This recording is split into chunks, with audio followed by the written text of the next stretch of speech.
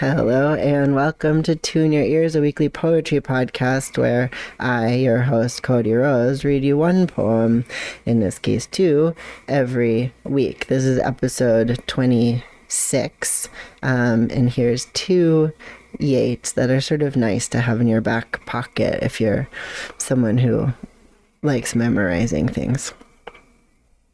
Yeats, The Circus Animal's Desertion. 1. I sought a theme and sought for it in vain. I sought it daily for 6 weeks or so. Maybe at last, being but a broken man, I must be satisfied with my heart.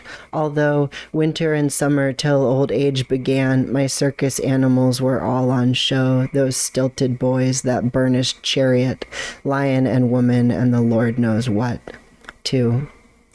What can I but enumerate old themes? First, that sea rider Oisin led by the nose through 3 enchanted islands, allegorical dreams, vain gaiety, vain battle, vain repose, themes of the embittered heart, or so it seems, that might adorn old songs or courtly shows. But what cared I that set him on to ride, I, starved for the bosom of his fairy bride?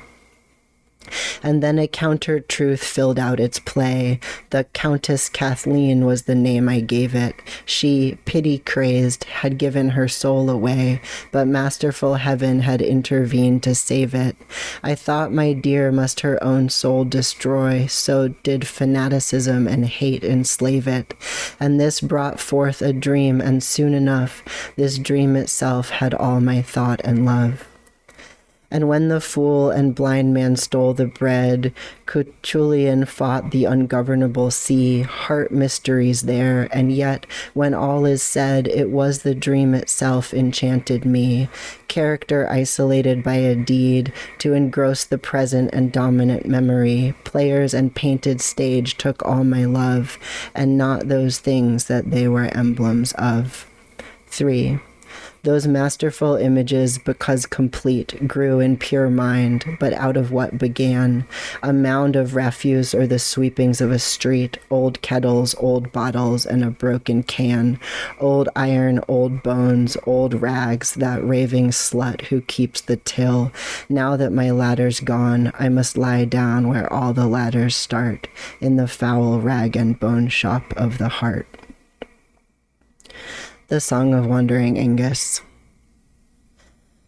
I went out to the hazel wood because a fire was in my head, and cut and peeled a hazel wand and hooked a berry to a thread. And when white moths were on the wing and moth-like stars were flickering out, I dropped the berry in a stream and caught a little silver trout.